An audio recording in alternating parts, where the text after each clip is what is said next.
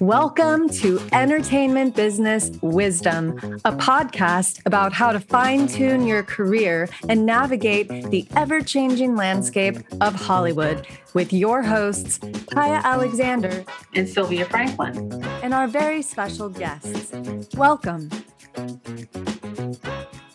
I'm Kaya Alexander, so happy to be here today with my amazing special guest and friend, Juliette Landau. Juliette, how are you? I'm doing okay. How are you, Kaya? I'm so thrilled to be doing this with you.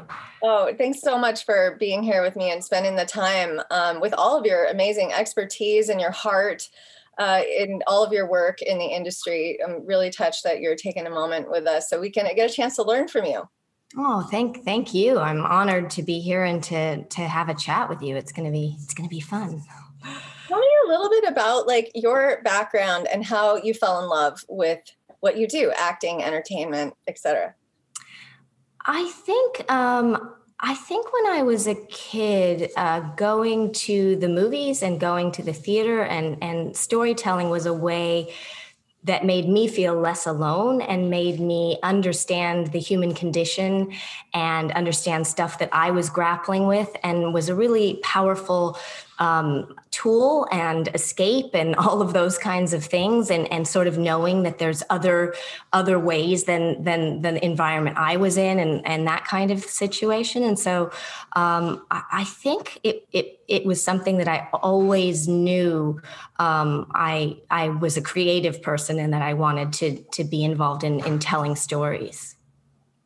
You came also through dancing. Did you fall in love first with ballet, or was it something else? What did you see that made you go, oh my God, I gotta dance? Or were you always just the dancer in your heart?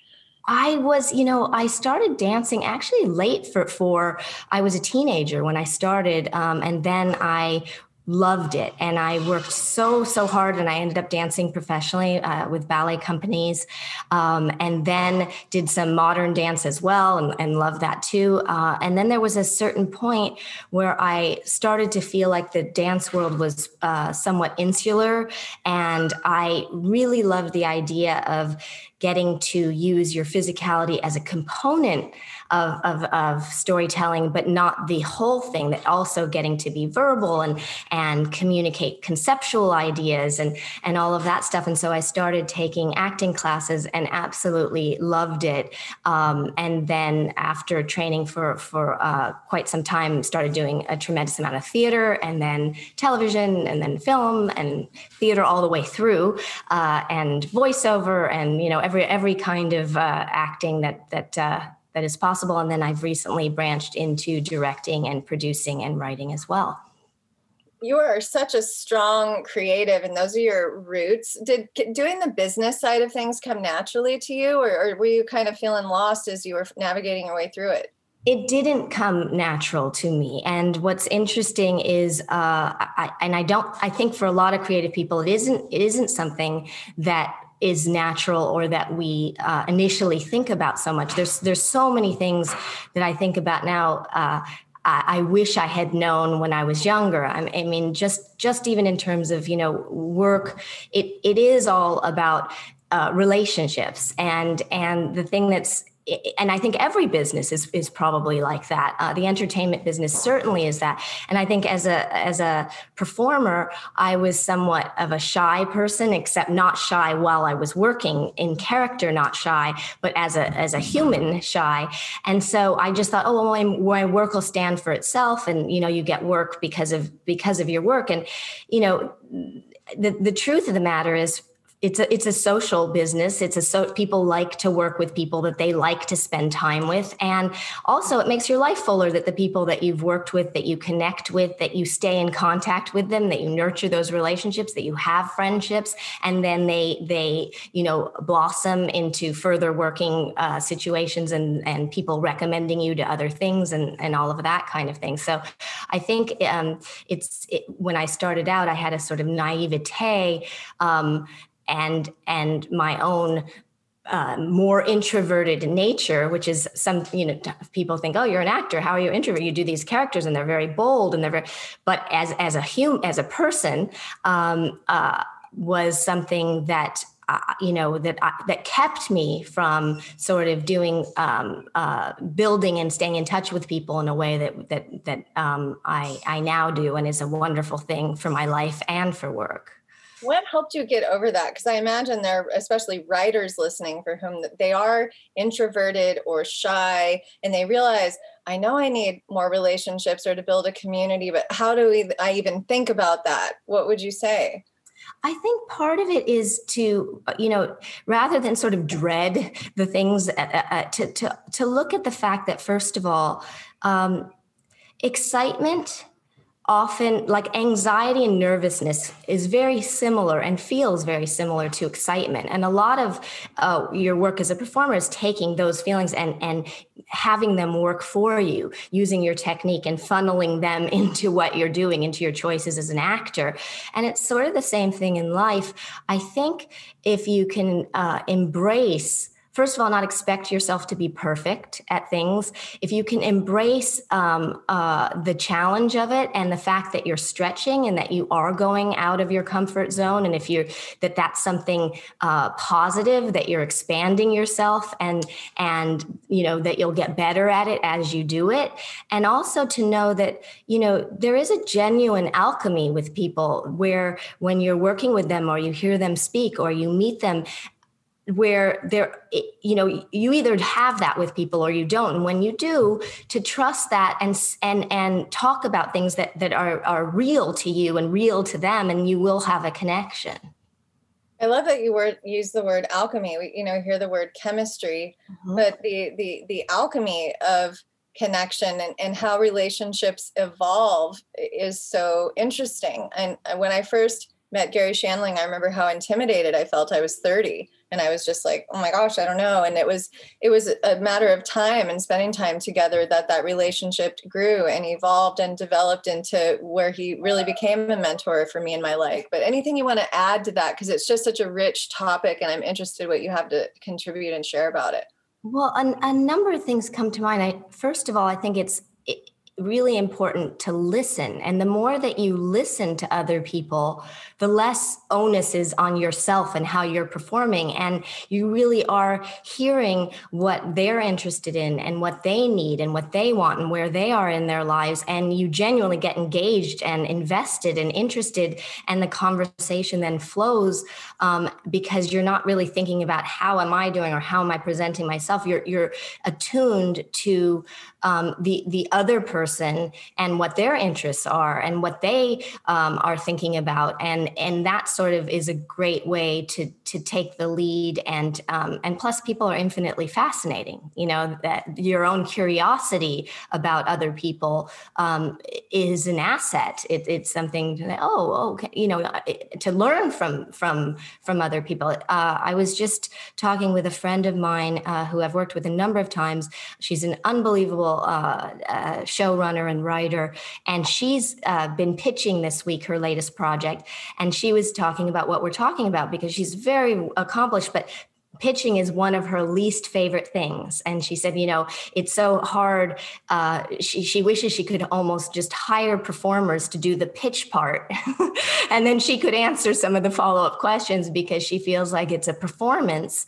And that's not, she sits in a room and writes, and that's her strength is not necessarily portraying it to people. It's coming up with it and putting it onto the page.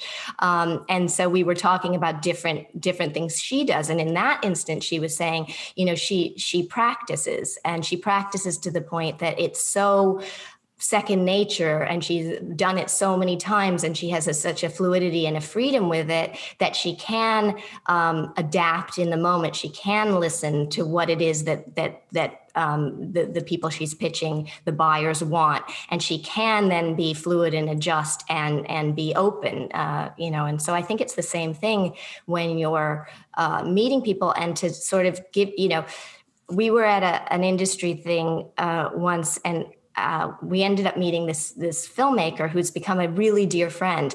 And it was funny because we'd gone up and we'd talked to some of the people in the room, and he was like, I'm just so bad at that. And we said, go over there, do it. and then come back and tell us that you've done it. Like, doesn't matter if you do it well or not, but we're like holding you accountable because this would be good for you to go and do it. We just met him and he did. And he came up back and he said, oh my God, thank you so much. I would have left and not done that. And I made this really great connection. And I'm so happy that you pushed me to do it. And it wasn't comfortable. And I'm not sure I did it well. And I said, I think you probably did it great. Like, you came up and talked to us and it was great. And he was like, yeah, but you're a fellow like filmmaker. And, and it was an easier conversation. And so sometimes that's helpful too, is if you almost have a friend that you tell your list of like, I'm going to make this phone call, I'm going to make this email, I'm going to send this email, that you check in with, so that, you sort of have the responsibility to do it. And you're a little bit of a cheering squad for one another. Sometimes I love that. The accountability partner of like, I'm going to send this email and we're going to follow up about that. And it's so important. I love what you have shared here, and especially in the context of party in our post-pandemic world when we get there. Oh my God. I'm remembering as you're speaking, when I was a development exec and working for what they were called Inferno then, they're called Lotus now, we had a holiday party. Those awesome industry holiday parties. We had a great one at my boss's house. And there were 2 scripts that I was madly in love with, that I was determined that we were going to co-finance. And I just love these writers. I talked to them on the phone a bunch. I'd met with one of them in person. And I said, I'm inviting you guys to our holiday party because I'm going to introduce you to my boss who owns the company. And I want to continue to build this relationship with you. And one of the, I love these projects. One of them had an actress attached who was older, which of course in that era ended up being a problem for the boss, but that was later because like, oh, she's too old. It was, oh my God, don't get me started. What happened in that 29? moment? Was she 27? She's almost 40. I want to go to she win that Academy Award anyway. It's awful. But so the writers come, they happen to arrive at the same moment up the walkway. And I was like, oh my gosh, this is so cool. This is auspicious. I think you guys would also enjoy talking. And I brought them in.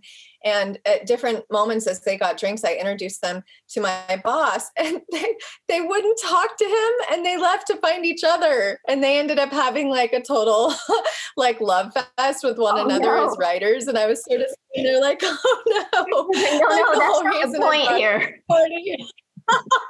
Was to talk to the buyer, the big guy, who I'm also trying lobbying, for you. But even understanding the business side of like how to have that conversation, they both of them individually locked up to have that conversation. And he was pretty easy to talk to person. He had like his filmmaker gear all over the house, his yoga gear. There were points of entry to conversation. Tell me about this art piece. Where'd you get it? Anything you can think of to get yourself into the flow of that conversation, just to make a connection. Absolutely. When I teach pitching, I always teach that first, like make the connection, make the human connection. And then it's going to be so much easier to talk about your work, Absolutely. And the thing that's also in, now, as opposed to when we started, you can research everybody before you meet with them. You can see what people look like. You can see what their interests are. You can see how they, it's interesting.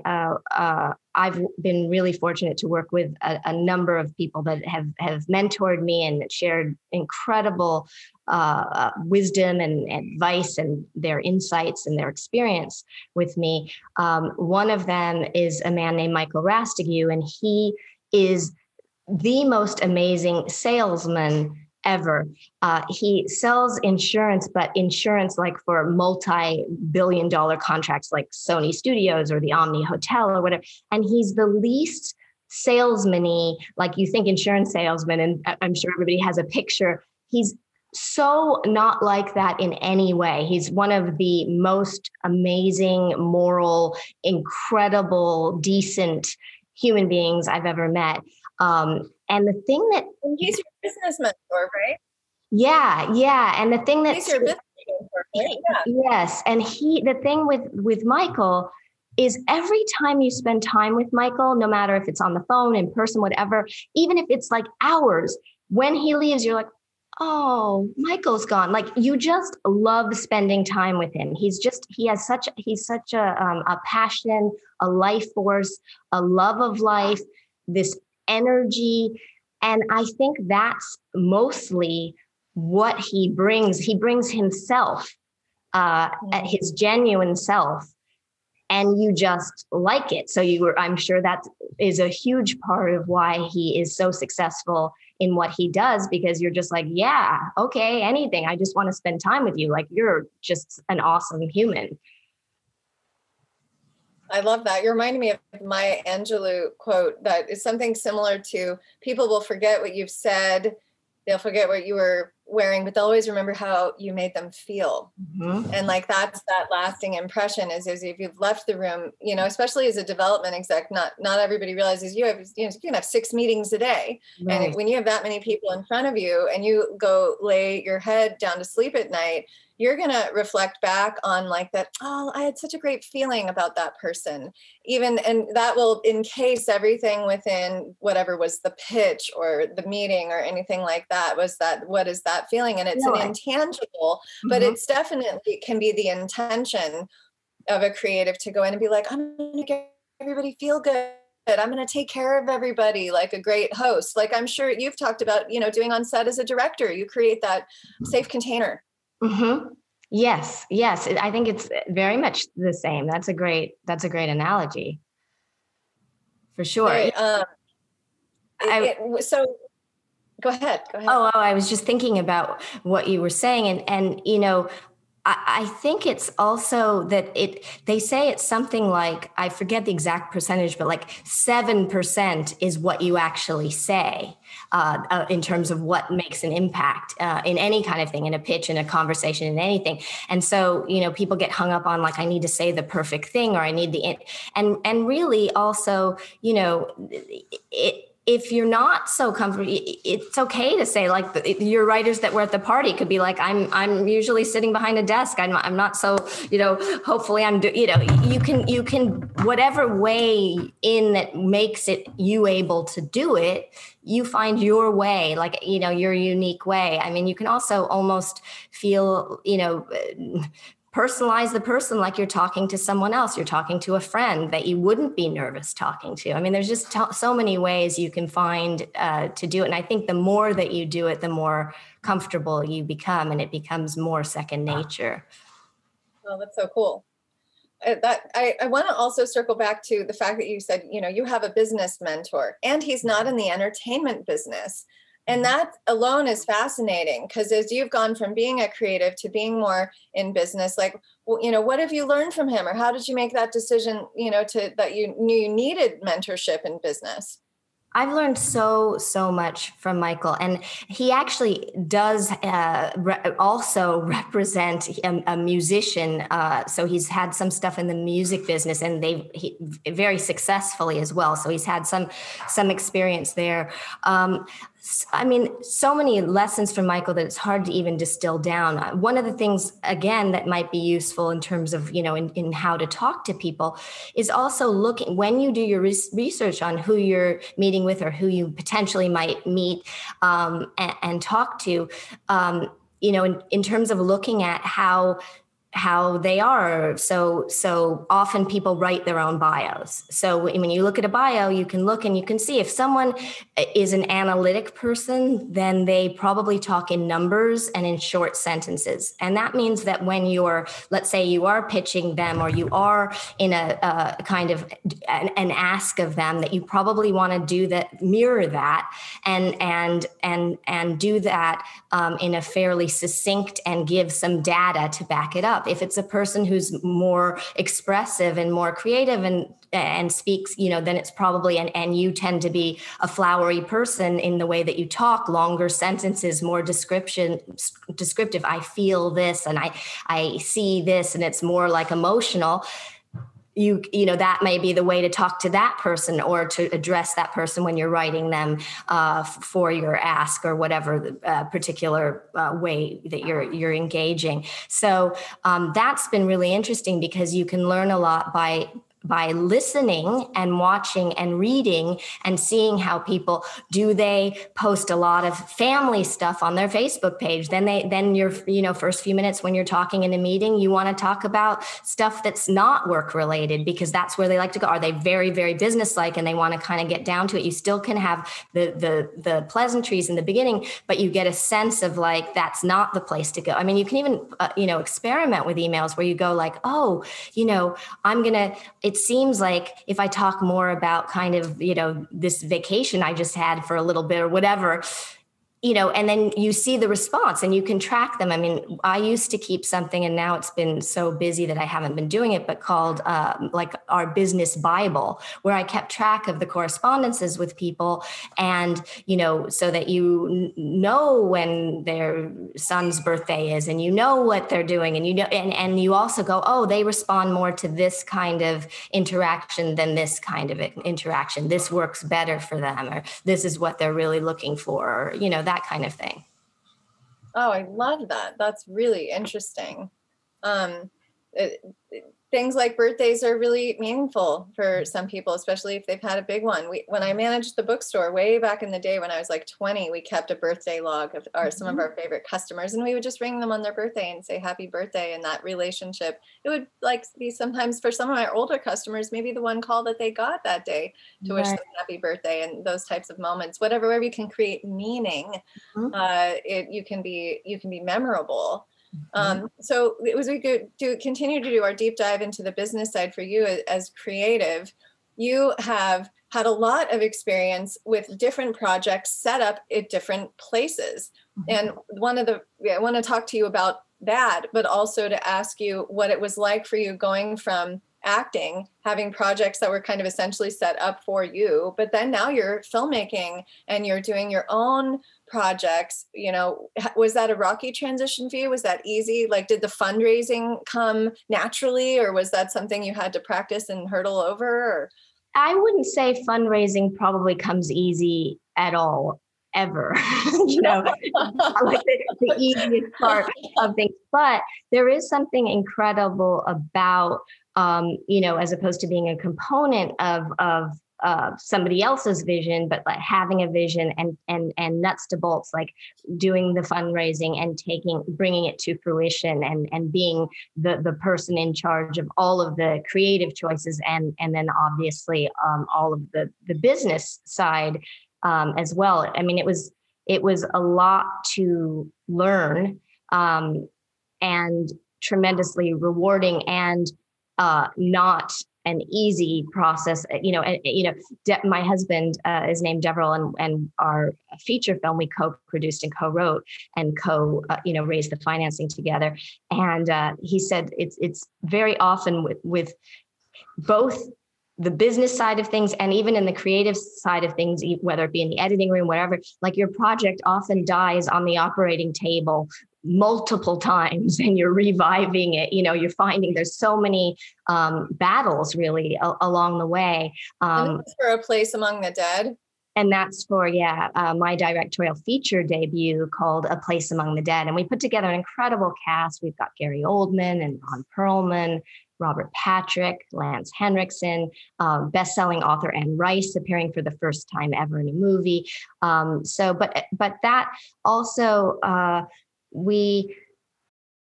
Your brain needs support, and new Ollie Brainy Chews are a delightful way to take care of your cognitive health. Made with scientifically backed ingredients like Thai ginger, L-theanine, and caffeine, Brainy Chews support healthy brain function and help you find your focus, stay chill, or get energized. Be kind to your mind and get these nootropic chews at ollie.com. That's OLLY.com. These statements have not been evaluated by the Food and Drug Administration. This product is not intended to diagnose, treat, cure, or prevent any disease. We were sort of on a mission, because the movie explores the repercussions of growing up under the sway of narcissism and evil. And we wanted to make a movie that we hadn't seen before. And so we kind of did everything in a certain way outside of the box. I mean, and we reached out to everybody, and every single one of the talented people I mentioned said yes. We didn't have one person turn us down. So it was, a really incredible experience in that regard. Did you end up feeling the pressure? I mean, being a filmmaker is like being an entrepreneur. How did you handle the pressure of knowing, oh, I'm now responsible for this entire production? We did something I would never advise an independent filmmaker to do, and we wouldn't do again, which is that we raised 3/4 of the money. And then we thought, well, let's shoot 3/4 of the movie, and then we will raise the rest of the money and shoot the rest of the movie. And we did that, and we boarded it. We had an incredible line producer who was to the penny and to the hour, and like amazing, worked with us. We were, worked on the schedule very closely with him, worked on the budget very closely with him, everything. So there was just a point where we had 3/4 of a movie, and then the pressure of, oh my God, we've taken, people have invested money and we have 3/4 of a movie. What if we don't raise the rest of the money? Which we of course did. It just was very pressured, and it wasn't the best way of, I would say, have all of your financing in place so that you don't have, months of sleepless, like, oh my God, what if we only ever have 3/4 of a movie? That would definitely be sleepless nights for me. Yeah. One other thing that, is a little bit off topic, but I was just thinking about when you were opening, and when I was saying, some of the things I wish I knew in the beginning, is I also learned a lot about following up on emails and on asks and stuff. And when I first started, I would send out an email, and then if I didn't hear something, I'd be like, oh, they don't want to do it. And I'd feel I was, I'm a sensitive person. I'd be like, oh no, I'm bothering them and all that kind of thing. And I ended up doing a mentor request letter, and that's another thing that I think is an asset to talk about. But to Mike Medavoy, and I too. I love Mike. Actually, I interviewed him a couple weeks ago. Fantastic. How did it go? Oh, it was amazing. Are you kidding? We had such a great time. You know how short Mike is with everything. And he gave me a whole hour, which was like, in Mike's world, 30 hours. 30 years. Yeah. So every call is like 3 minutes long. It was great. It was really wonderful to spend time with him and get to hear some of his wonderful stories. So yeah. Well, he you wrote him a mentor letter. Yeah, and I think he said yes to me on my 4th follow-up. And I was like, yes, oh my God. And I realized people are busy, and, it depends what kind of personality type. If you're like in your face kind of person, you might have to temper yourself because you don't want to annoy people. If you're a person who's not like that and you kind of have to push yourself to do that, it was interesting to learn that. I think that was the first lesson that Mike actually taught me before we even got in a room together, and was that it's important to follow up, and that it isn't to not take it personally. And, the old quote that you have to have the soul of a poet and the skin of an armadillo, I think is true to some degree, to not like take things overly sensitively. I think a number of other things. I think that, if you're asking somebody for something, to think about, first of all, what's the benefit for them in that. Also to get to the ask pretty quickly in your, because I know when people email me, I'm sort of like, yeah. What do you want? What do you want? What do you want? Like to get to that part pretty early in an email, and also to really talk about the other person and why it is that you're reaching out, so that it's not all about you, but really why it is that you are reaching out. And one of the things that I worked with a career coach named Jessica Sidemer, and she gave some wonderful advice. And one of them was about one of the ways to build relationships, because people are always like, well, how do I meet people? And it was in the idea of sending mentor request letters, and really targeting and looking at who it is that you feel like you would want to learn from and why, and then targeting your ask about that. And in doing it to I think the language was something like, understanding how busy your schedule is. I would love the opportunity, something like this, but for 3 10-minute phone conversations over the next 3 months at your earliest convenience, so that you limit. It's not like, hi, I want to be your, like, I'm going to be overwhelming to you. It's literally like, most people can give a half an hour over 3 months.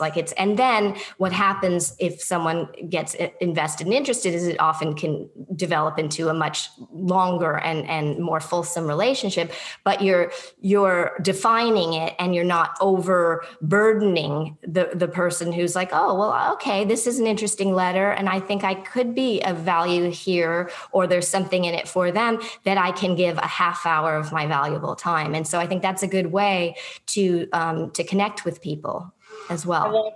I love that so much. It is because it's not a very big ask, but it's a very clear ask, and it's an ask that also builds a actual relationship if the alchemy is there, right? Yes, if the connection, connection is there. And then if you do get it, that you show up on your phone call, and often they'll, when I did with Mike, it was like, oh, come in person and rather than on a call. But the thing, you show up and prepared with what, for those 10 minutes, like what are the questions that you want, and you're buttoned down so that you can make the most of the time that you have with that person and develop that relationship.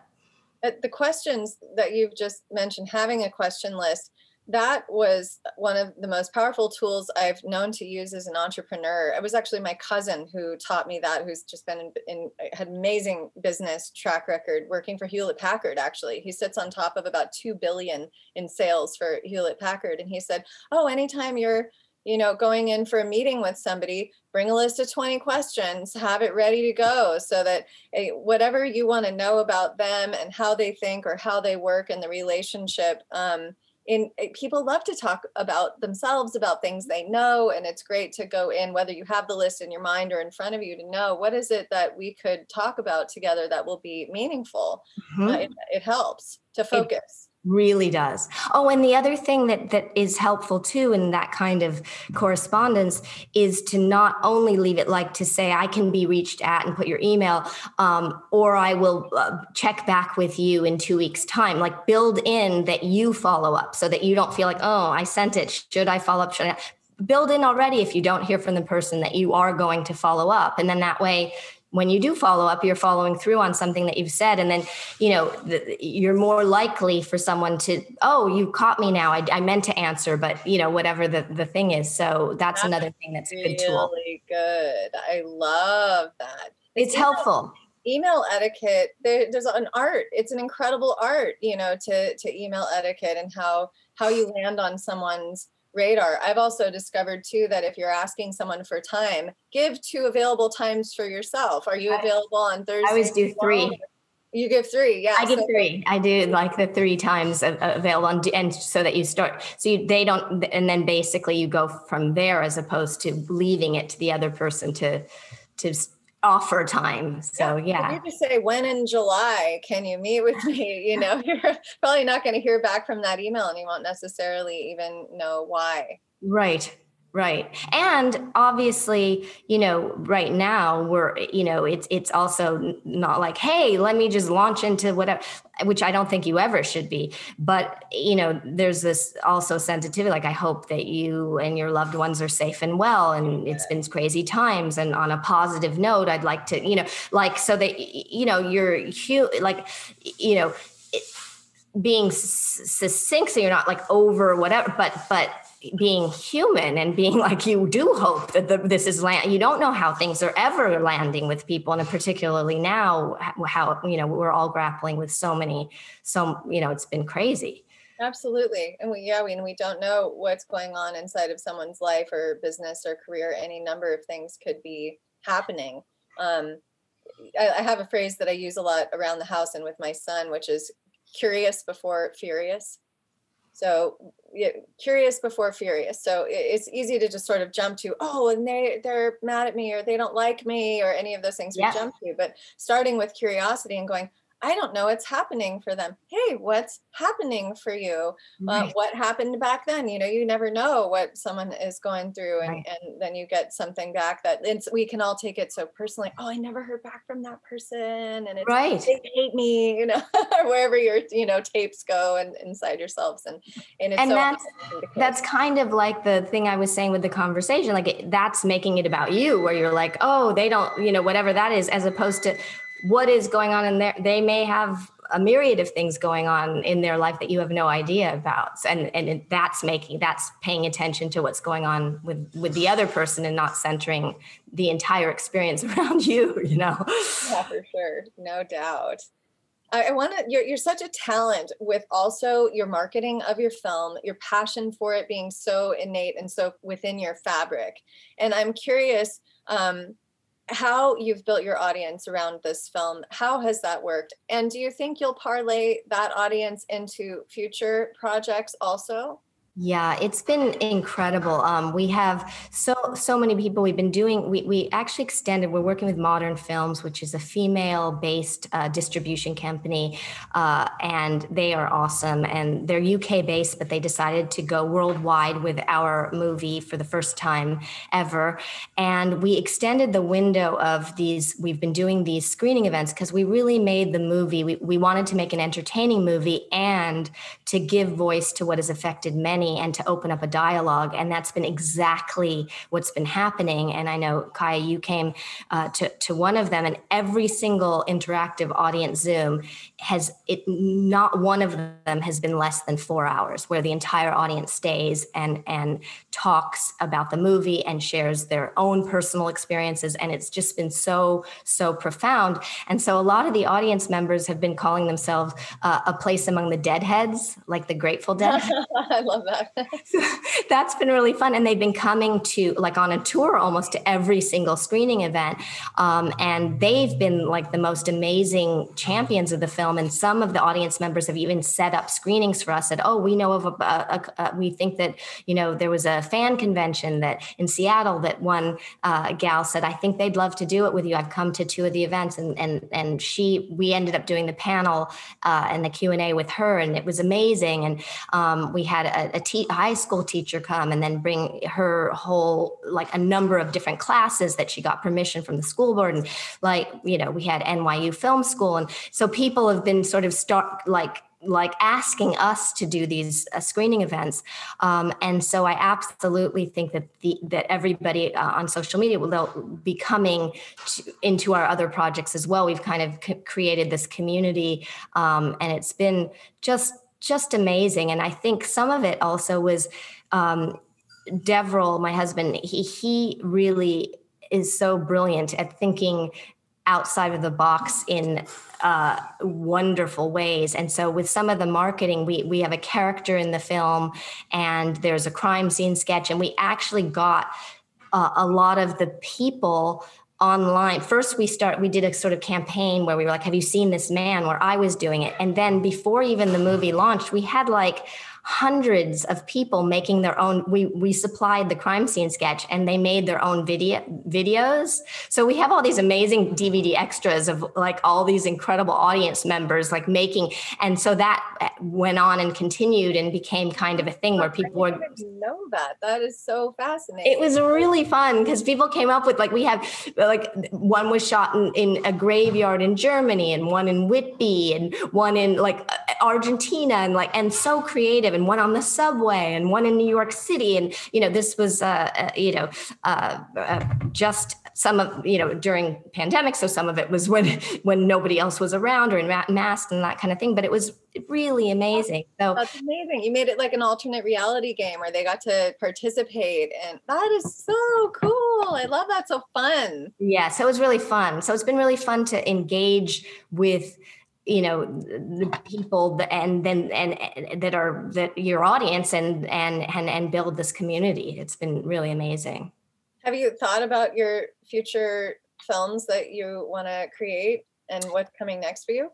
Yeah, well, we have 2 other current projects that there's gonna be an announcement in the trades in the next few weeks. So I can't yet say anything about them, but that are moving forward, and they're both very, very different in nature from each other and from the film. So I'm really the same thing as an actress. I'm really interested in doing a diverse range of things, and the same with what we're producing and making is each thing is its own project. But I think they all have heart, but one's super, super funny, and they're just different in tone and in timbre. Yeah. Oh, that's so great. Yay. I'm so happy for you. I love hearing good news like that. It's so great. Lots of so much creativity in your corner and what you're dreaming up always. Do you feel like it's hard at all when you have things in different stages, like you're marketing one thing but you're giving birth to something else, and like wearing those different hats? How do you juggle it? Yeah, I mean, I'm also, I don't know about you, but I tend to be like, are you in my previous incarnations I'm a very mono focus. Like I like to get very immersed in one thing. All about the immersion, deep dive. Yep. Yeah.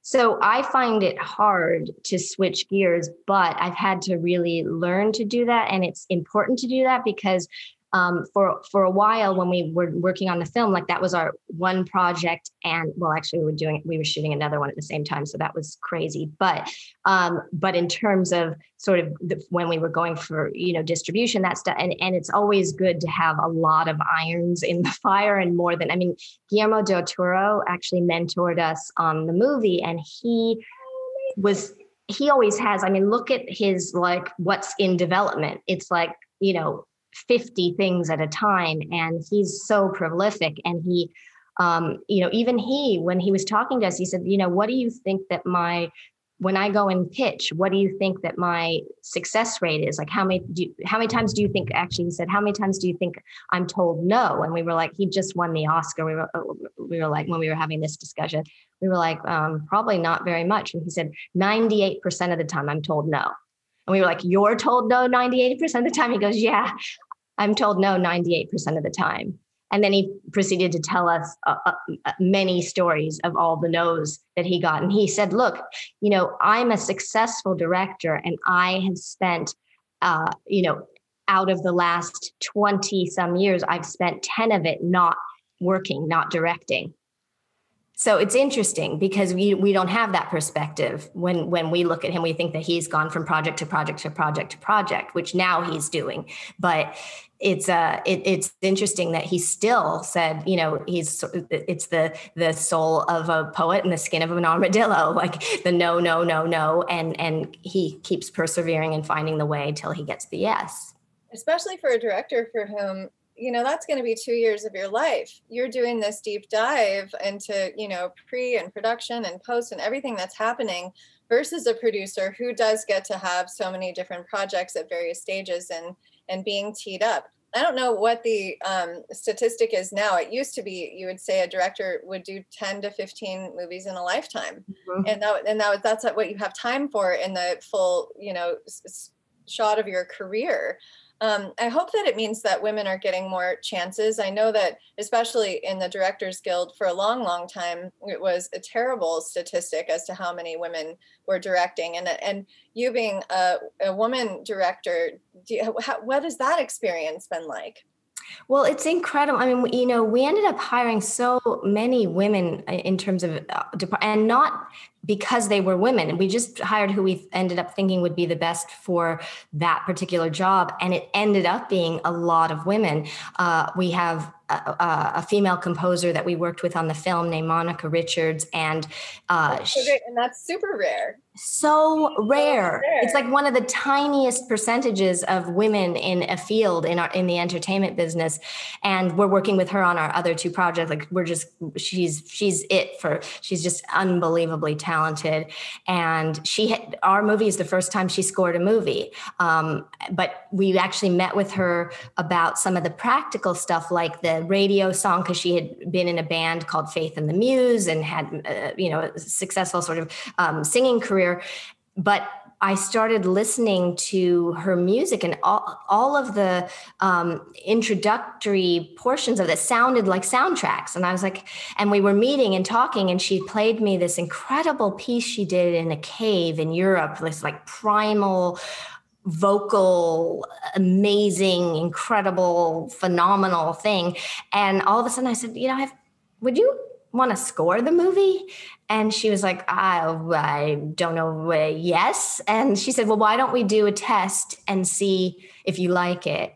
And I said, okay, let's do a test and see. And the first thing she did was my character's name is Jules, the Jules theme, a violin piece that was, and she gave us a couple options. And one of them was just like, and it was so beautiful and perfect. And there was a part of it that was stepping up. And I said, well, it feels like emotionally with what's happening in the scene that it should step down.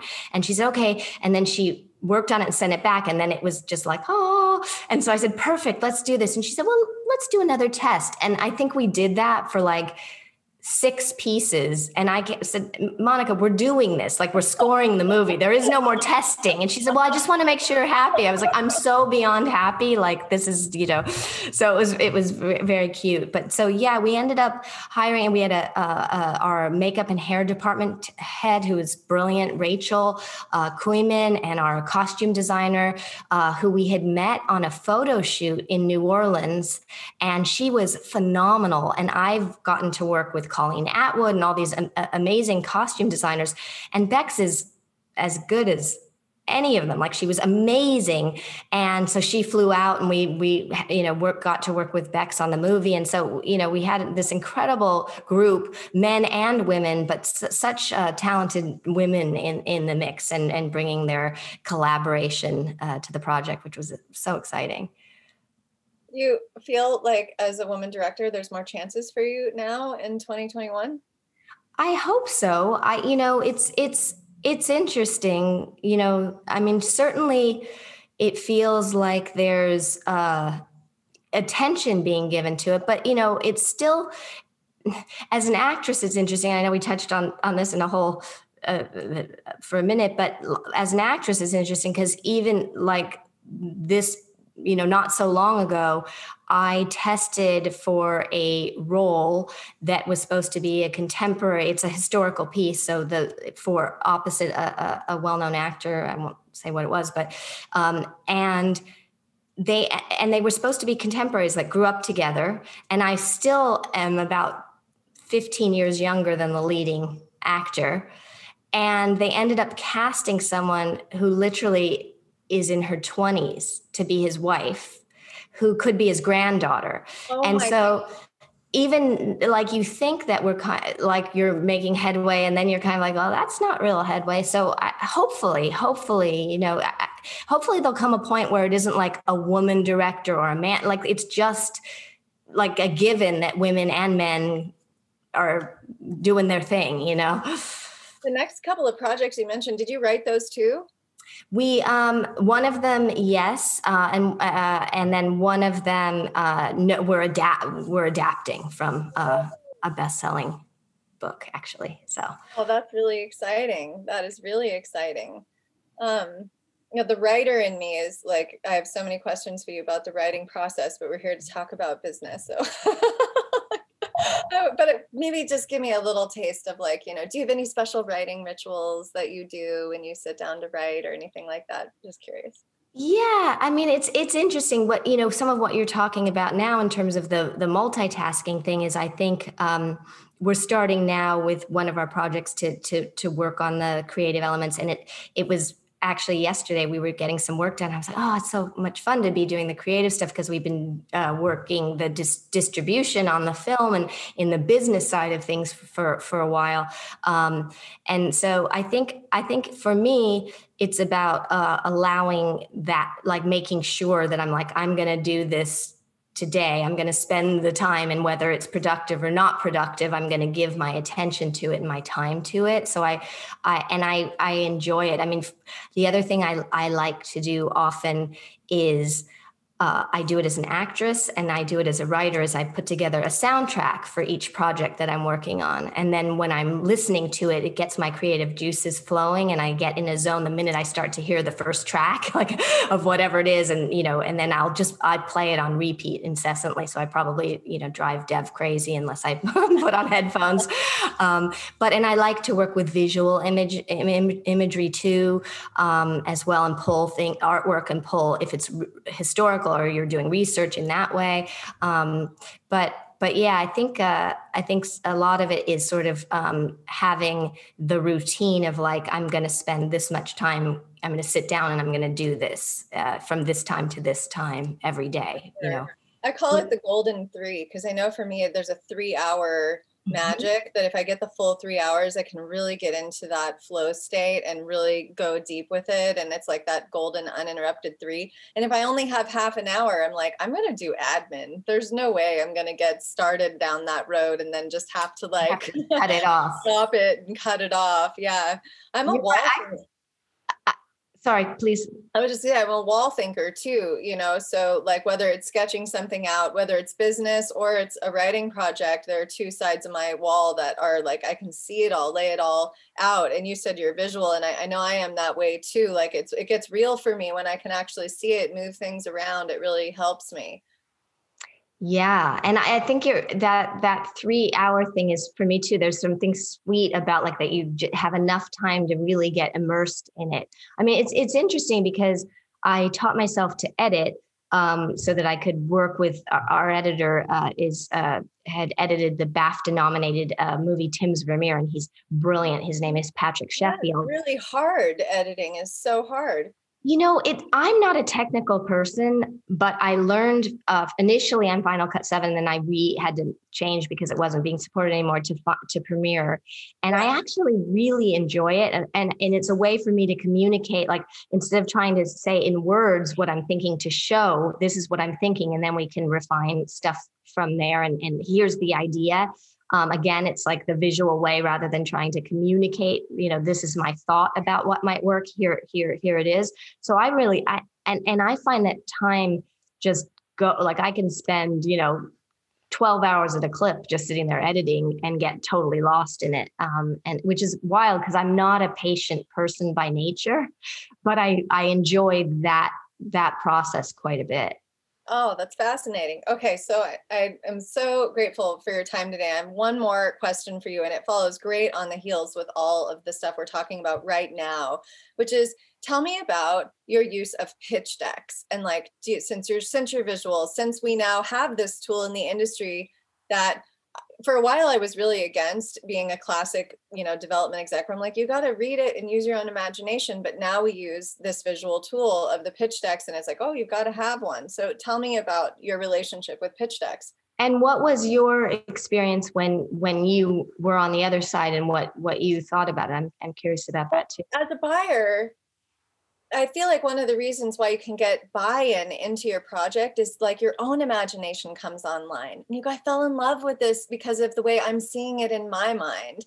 And there's something magical to that where you let someone fill in the gaps with their own imagination and then they really subscribe to it, versus like the worst possible reason to get a pass on a project would be that they look at the pitch deck and go, well, I don't like the visuals on this. And they don't even necessarily read the script, or they just glance at the coverage or whatever. The script is the real doorway and portal in. So my resistance on the pitch decks has been, it would be awful to get the pass because the visual isn't what the buyer has in mind with what they want to have happen. But I also know it's this really important sales tool at the same time. And many times a project will sell because the pitch deck is so great. So, it's a double-sided sword, two-sided sword. Yeah, that makes a lot of sense. It's interesting because we've been soaking up as much as we can about pitching because we are about to go into a whole round of pitches on these 2 different projects. And with our film, we to some degree it was pitching, but it was, we pitched to people who had money, and got independent investors, and then we did so in terms of when we sold the film, but it was a different, thing. And so we've been doing a lot of research on it. And my friend that I was talking about, Sharon, who's the showrunner, I was talking to her about her experiences with it and and she said, back in the day, you needed this, and this. It's a little bit different now. And we were talking about the pitch deck, and then I was talking with another friend of mine who's an incredible producer and showrunner, and she was sharing her insights about that. And one of the things, by the way, she said that I thought was interesting. She said, if you're stacking your pitches that you're doing, do your least precious ones first, the ones you're not sure that it's like the perfect pitch, so that you get more in a flow by the time you kind of get to the later ones. But we've been starting, and I pulled online, there's actually a really interesting, they have the Strange Days pitch deck on there, which is interesting to look at what they did in terms of the visuals of what they picked, and what they made everything sort of had uniformly colored so that it felt like that nostalgia for the time period. And every single image that they used was of a hugely successful movie. So you inadvertently, as you're reading it, are like, this is going to be a huge success, because like, oh, look, it's this movie, it's this movie, it's this movie. And so that pitch deck has been done really well. And we're sort of looking at it too. I think, if there's a way to make sure that the visuals are really what you are envisioning in your mind, so that it isn't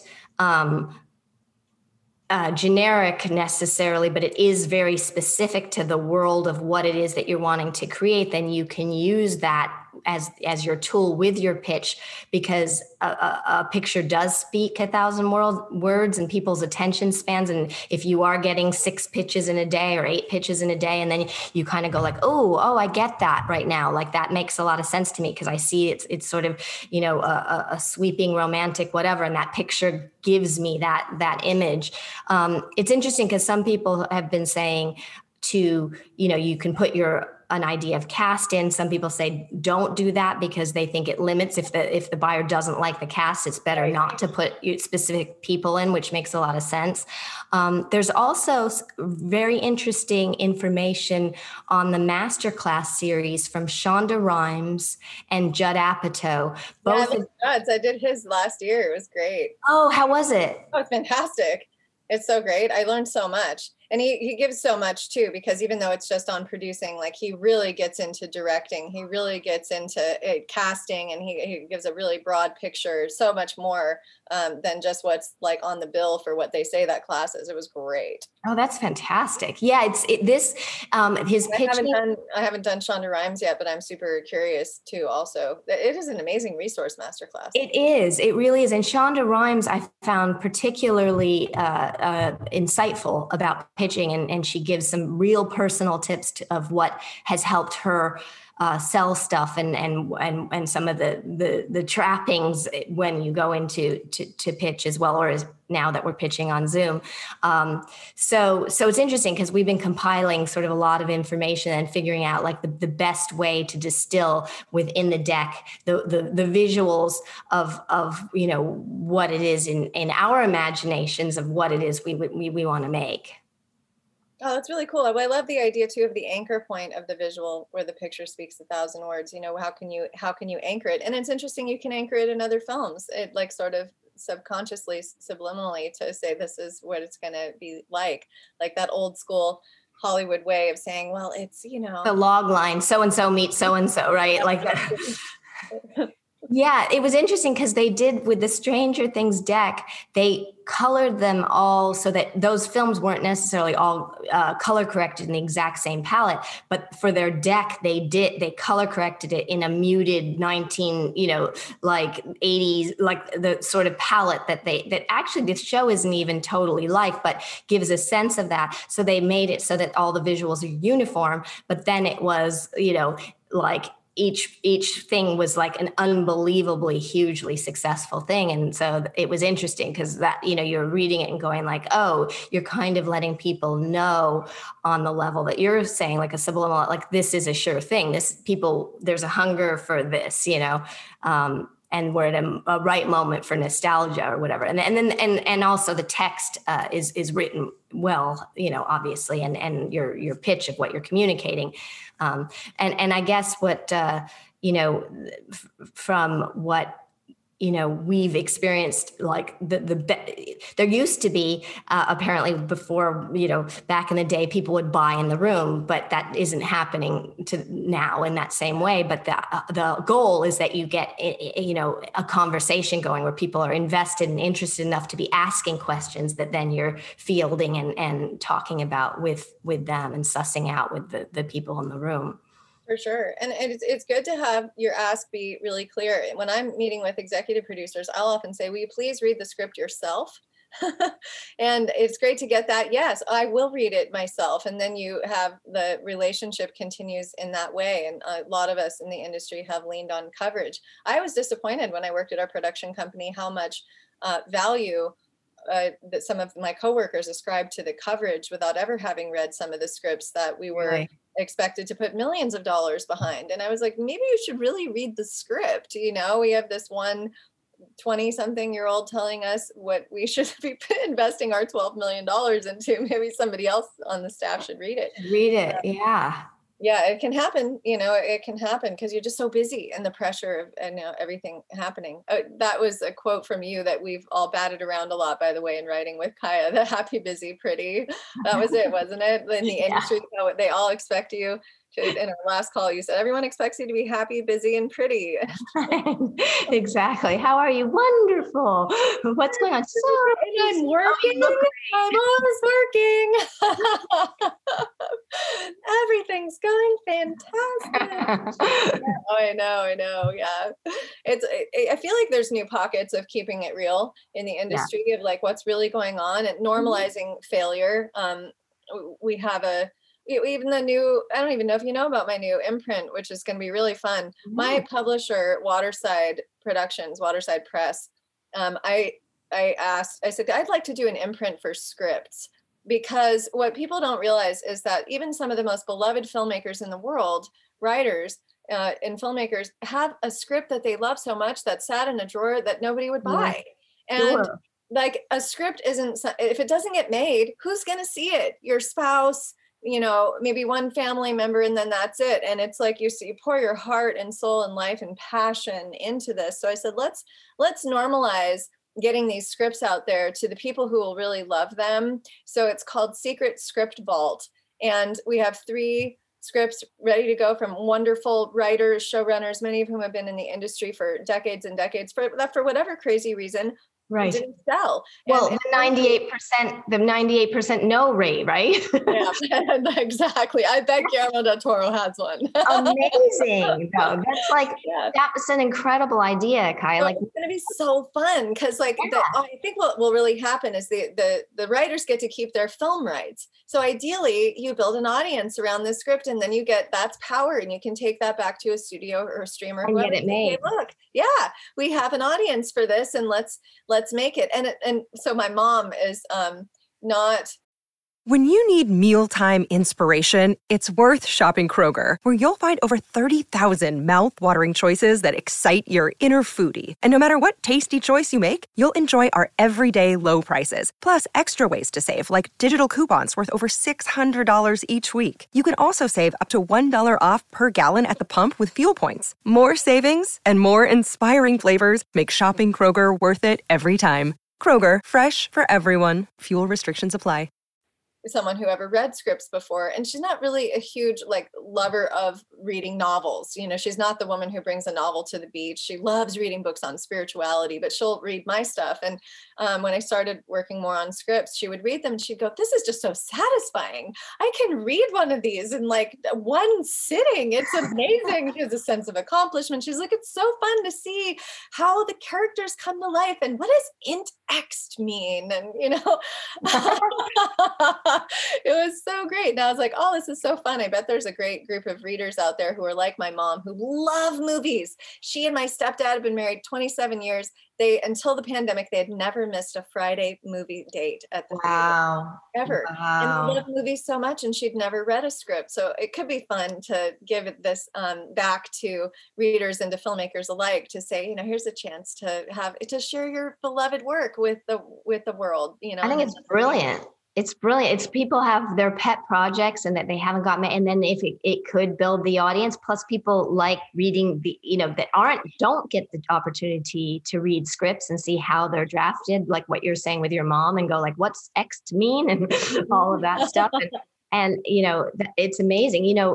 Josh Olson, the screenwriter of American History X, and he's been doing something a tiny bit similar with doing that with old time almost radio podcasts with writers and scripts for the same reason.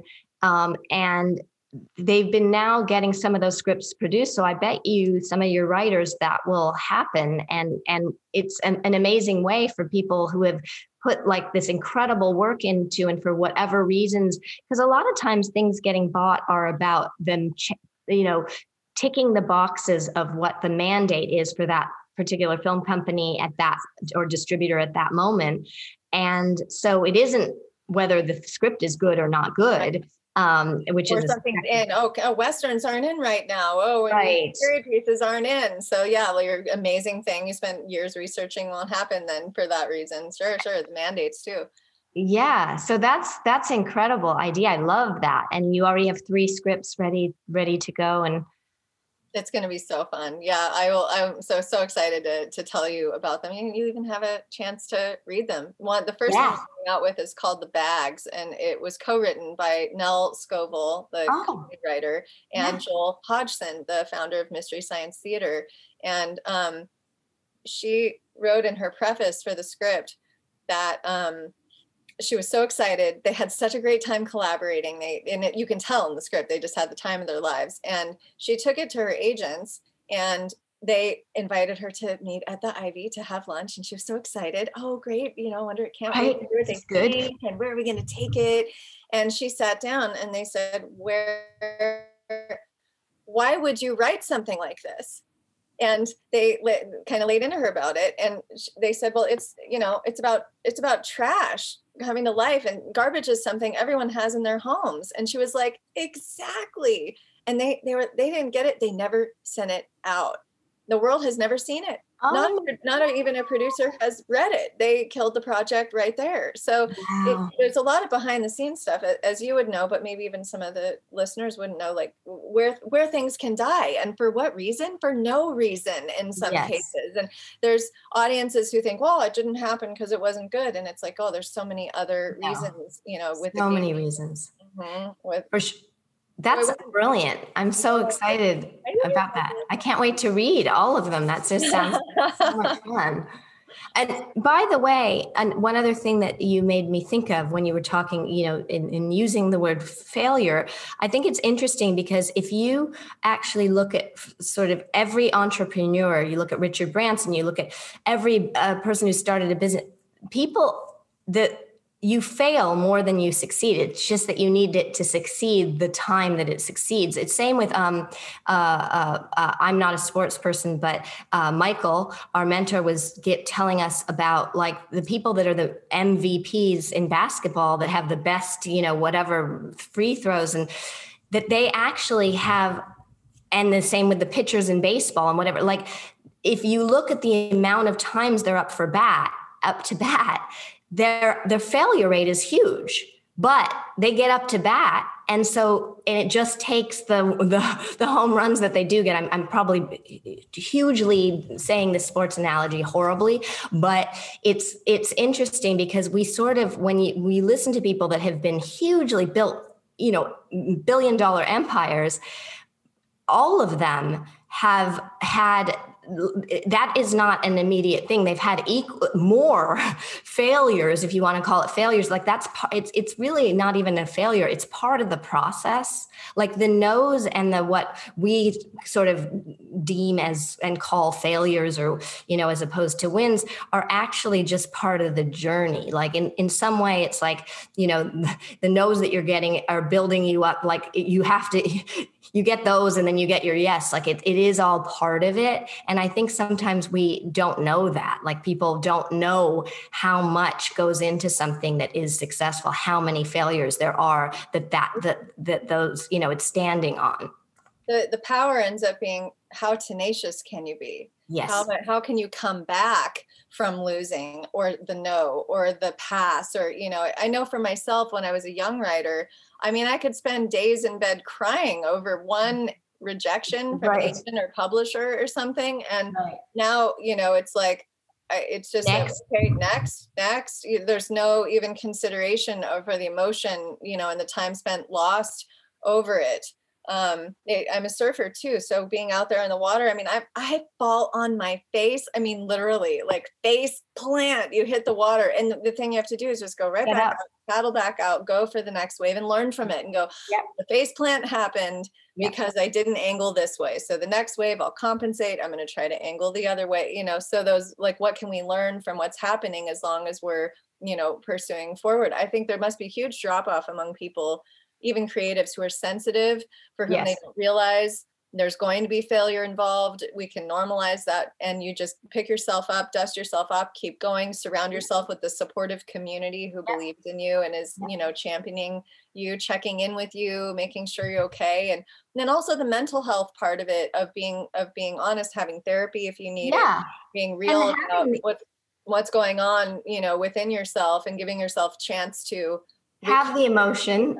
Have the emotion about it and then move through it and on, because bottling up is never good. So like if you feel upset about something that's happened, to feel that and then find your way so that you're, you know, you're back in battle, and you're back, you know, up on your surfboard, and you're back writing, and you're back doing what you do. Because that, you know, that's the thing too, is just having that, I think, belief in it, you know.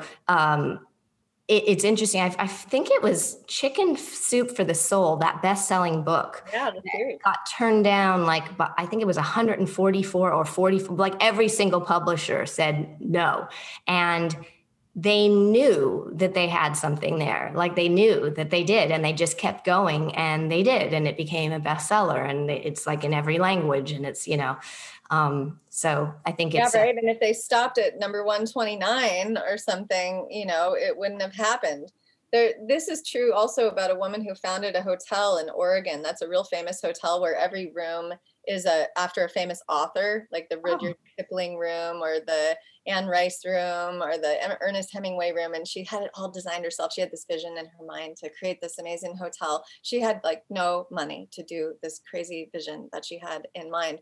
And she was a single mom. Like there was no way that she was going to get the money. She went to all the banks and everything.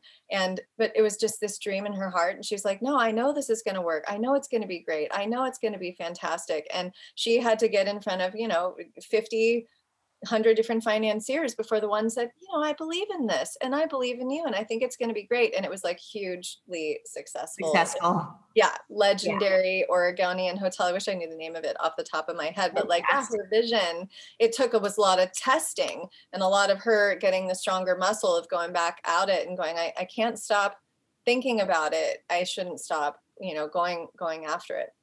You know, there's two quick things that made me think of. One thing, a producer friend of mine who's done a lot of amazing stuff, and had a company with Christina Ricci, and she said she often thinks of it like dating. Like you either, again, we're sort of back to that alchemy. Like it's either like you're not going to get a yes from everybody. Like, you know, there's going to be an actual connection that's going to work. And all you need is that one where it's the right connection, you know, for each project, for each thing. So you may have a litany of really bad dates, you know, and then you just go, okay, next. If that person didn't like me, then they didn't like it, for whatever reason, the next, like it's on to the next thing. It's nothing personal. It's just not a good match for whatever reason, for the myriad of reasons that we've discussed that may have nothing to do with you or the quality of the project whatsoever. And the other thing is, also when you're doing something outside of the box, like you were talking about with her vision about this hotel, and it isn't necessarily cookie cutter and every hotel that we've ever seen is that same thing.